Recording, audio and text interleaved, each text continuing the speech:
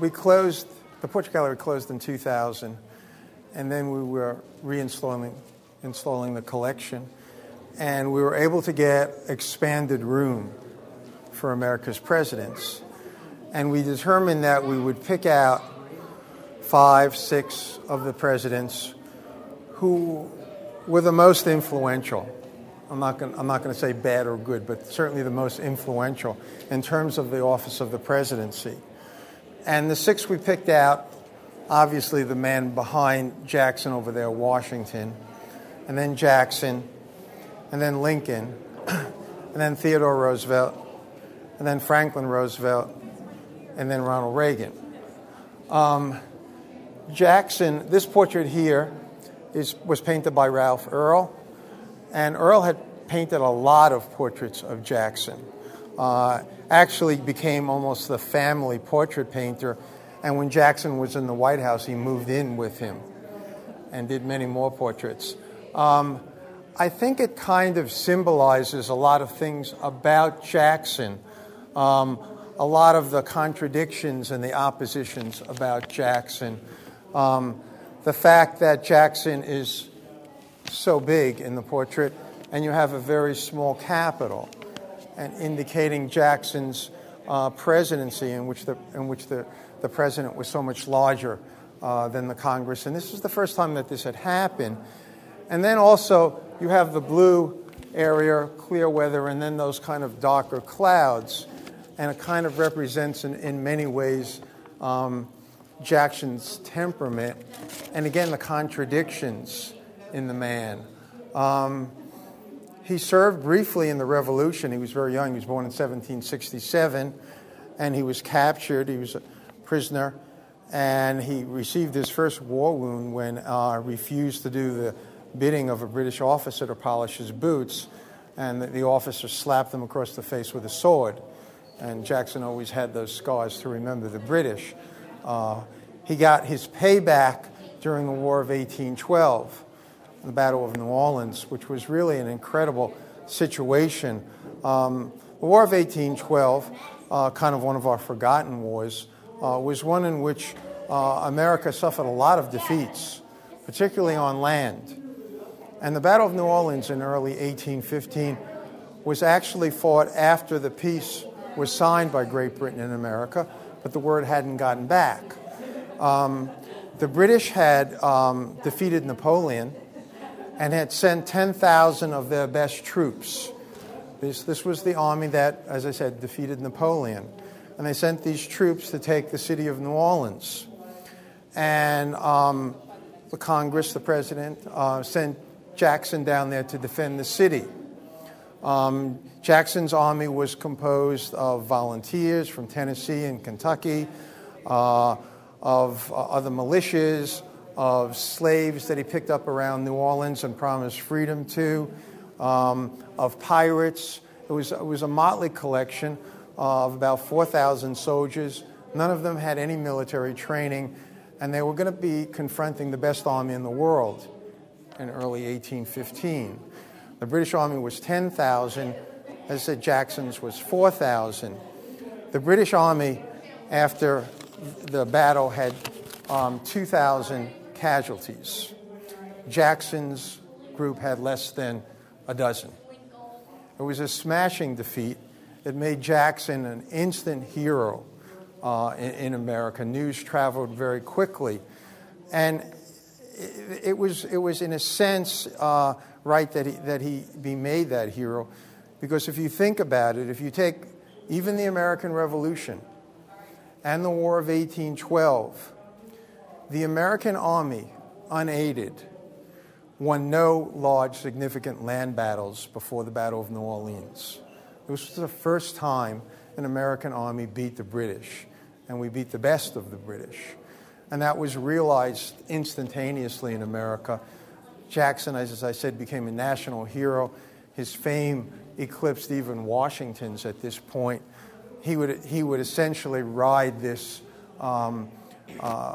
heroism to the presidency in 1828. The contradictions as president are kind of numerous. He thought of himself as the voice of the people, as a Democrat, but he increased the powers of the presidency tremendously at the expense of the Congress and even the courts, and which were supposed to be the people's representatives. The Founding Fathers in the Constitution had never envisioned the president as the, in a sense, either the voice of the people or even the direct representative of the people. That's what the Congress was for. But Jackson always took it upon himself as president to speak for the people. Whenever he was challenged about who would decide on the issues of important matters, his response would be, "The people, sir, the people will decide." And who was speaking for the people would be Jackson. The most notorious case or situation that comes up with Jackson in terms of Congress is the Second National Bank. Jackson viewed the bank as a powerful group supported by elites in and out of government, and he was determined to bring the Second National Bank down. His statement about the bank was that the bank would kill him or he would kill it. There were many supporters of the bank among wealthy businessmen and also in Congress. And Congress was determined to recharter the bank. Jackson vetoed that bill. His vetoes, actually, he had more vetoes during his 2 terms than all presidents previously had. And not only did he veto it, but he pulled out all of the government funds in the bank, which many considered to be unconstitutional. He did that unilaterally. Congress demanded at one point that he turn over documents in terms of his discussions about the bank, and he refused to do so, and the Senate censured him in 1834. He is, I believe, the only American president ever censured. In 1837, the Senate rescinded the censure. But the battle between Jackson and Congress was always intense. Jackson was a man, although, again, he saw himself as a Democrat with a small d, who easily intimidated people. He had a furious temper. He was in numerous duels. I don't think historians can count the number. In one duel, he killed a man. And it was a duel in which Jackson had determined that he would not take the first shot. And the first shot taken by the other duelist hit Jackson in the shoulder. And Jackson simply looked at the man, raised his pistol, shot him, and killed him. Jackson would often use his temper to intimidate, even if he really wasn't, even if he hadn't lost his temper. It was a good weapon. He was an incredibly charismatic figure. He just drew people to him. People trusted him. And there's this famous story, and this takes place right before the Battle of New Orleans. Jackson had come down with his troops. He was fortifying areas, getting his army ready to confront the British when they disembarked from their ships coming from England. And one evening, he had attended a dance. It was going to kind of be the last dance for the city before the battle. And during that evening, word came that the British had just landed. And as you can imagine, hysteria kind of broke out in the room, and people started running off, really. And Jackson got up on the stage and introduced himself. Ladies and gentlemen, I am General Jackson. I'm here to defend the city. There is no reason to panic. But they finished the dance. Everyone stayed. He had that kind of magnetic appeal. There are, again, other contradictions in Jackson. While he talked about the people and their power, it did not include all of the people. It certainly did not include slaves, of which he owned, bought, and sold, and it did not include Indians. One of the laws, a law passed and eagerly supported by Jackson during his 2 terms, was the Indian Removal Act, which removed all those Indians in Georgia, Florida, Tennessee, some of those other areas beyond the Mississippi River. And Jackson eagerly supported that, even when a case was brought before the Supreme Court. And the Supreme Court determined that the lands that the Indians were on were secured by treaty with the United States, and they could not be removed. In this case, it was the state of Georgia that was trying to remove them. Jackson, who was a fierce nationalist, supported the state of Georgia in opposition to the court, and his remarks were concerning the court and Chief Justice Marshall. Mr. Marshall has made his decision, given his opinion. Now let him enforce it.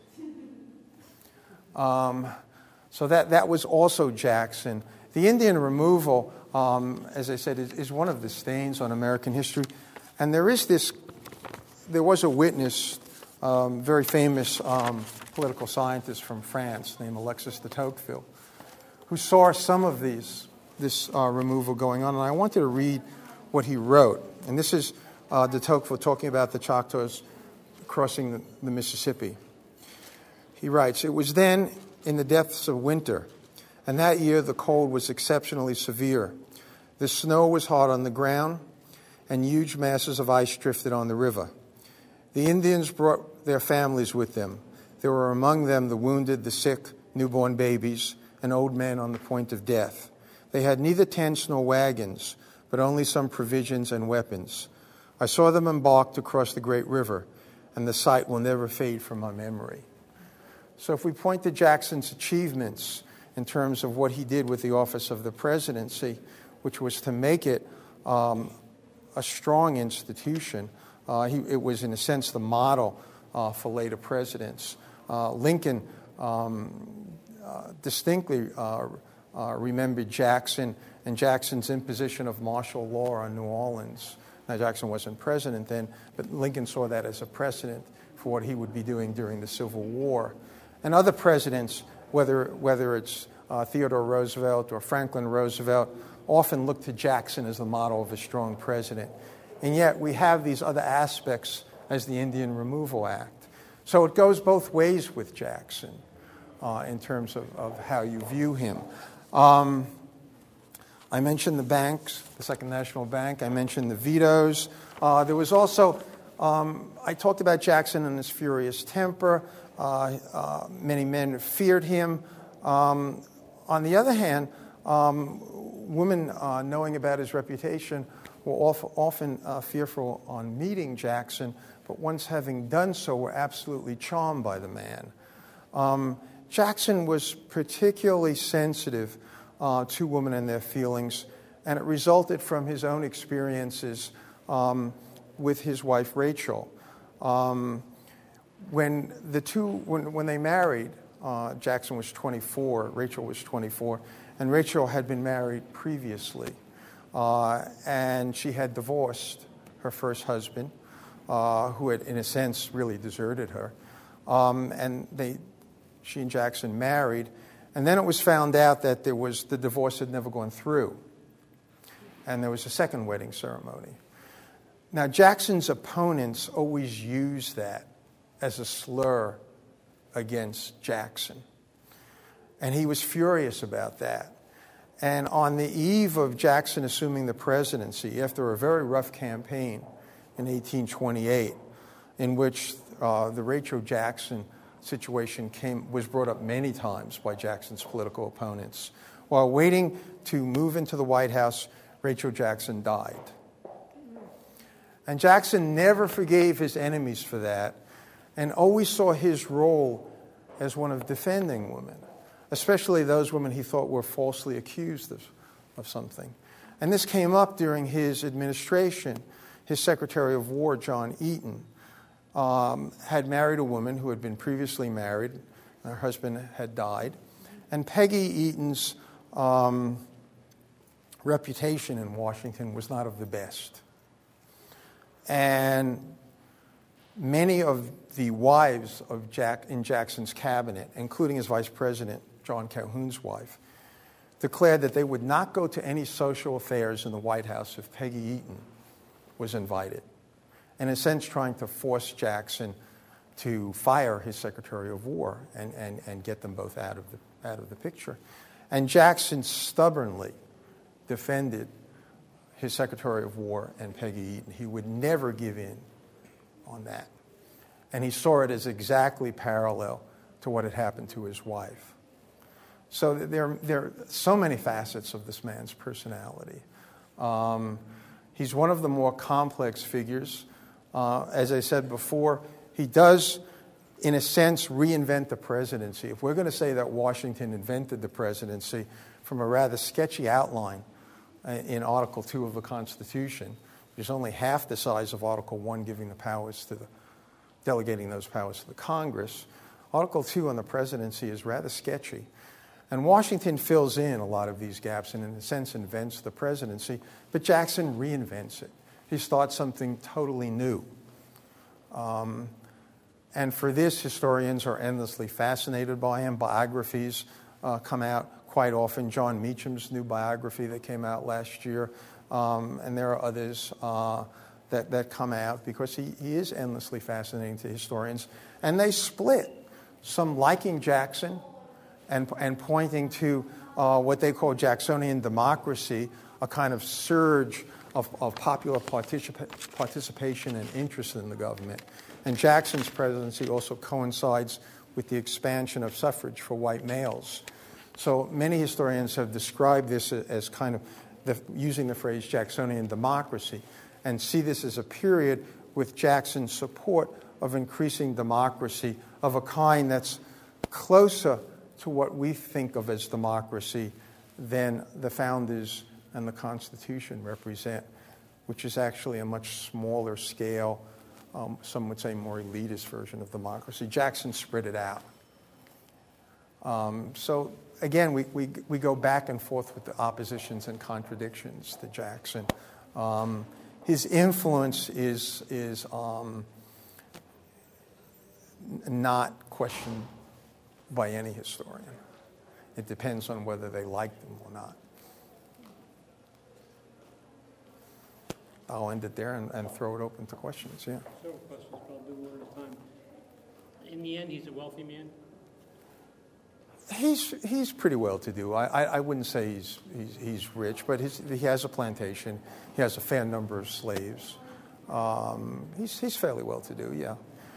He starts out, as I said, with nothing. He's often very early. He is literally born in the log cabin. He's the first, I don't know if I mentioned this, he's the first of our presidents not in that kind of elitist tradition. I mean, you look at, Washington to some extent, although he's not really high-end in terms of Virginia. But certainly he becomes wealthy. Adams, it's true, doesn't start out wealthy, but certainly becomes so. And the rest, and then you get into the Virginia dynasty with Jefferson, Madison, and Monroe, and then John Quincy Adams. So Jackson kind of breaks that pattern in terms of coming from a frontier area. That also explains a lot of his attitudes towards Indians. Yeah. What did he do in between the Battle of New Orleans and when he became president? He's in Congress at a time. He's fighting Indians. He fights Indians in Florida.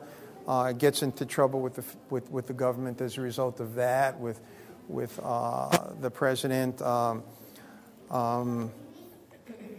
does some work in law, but he's running for the president in 1824. Mm-hmm. So it's not that many years.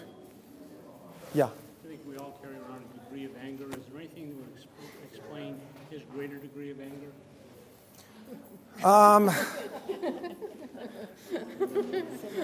Well, I mean, we can look at some of the externals in terms of often early being insulted by the British as he was, but I think we're getting into temperament here, which is kind of inexplicable. I understand he was president when this building. He found the site for this building? Yeah, the cornerstone in 1836 was laid, and it was Andrew Jackson. I should have mentioned that, since it does pertain to the building. Thank you. Thank you. Yeah.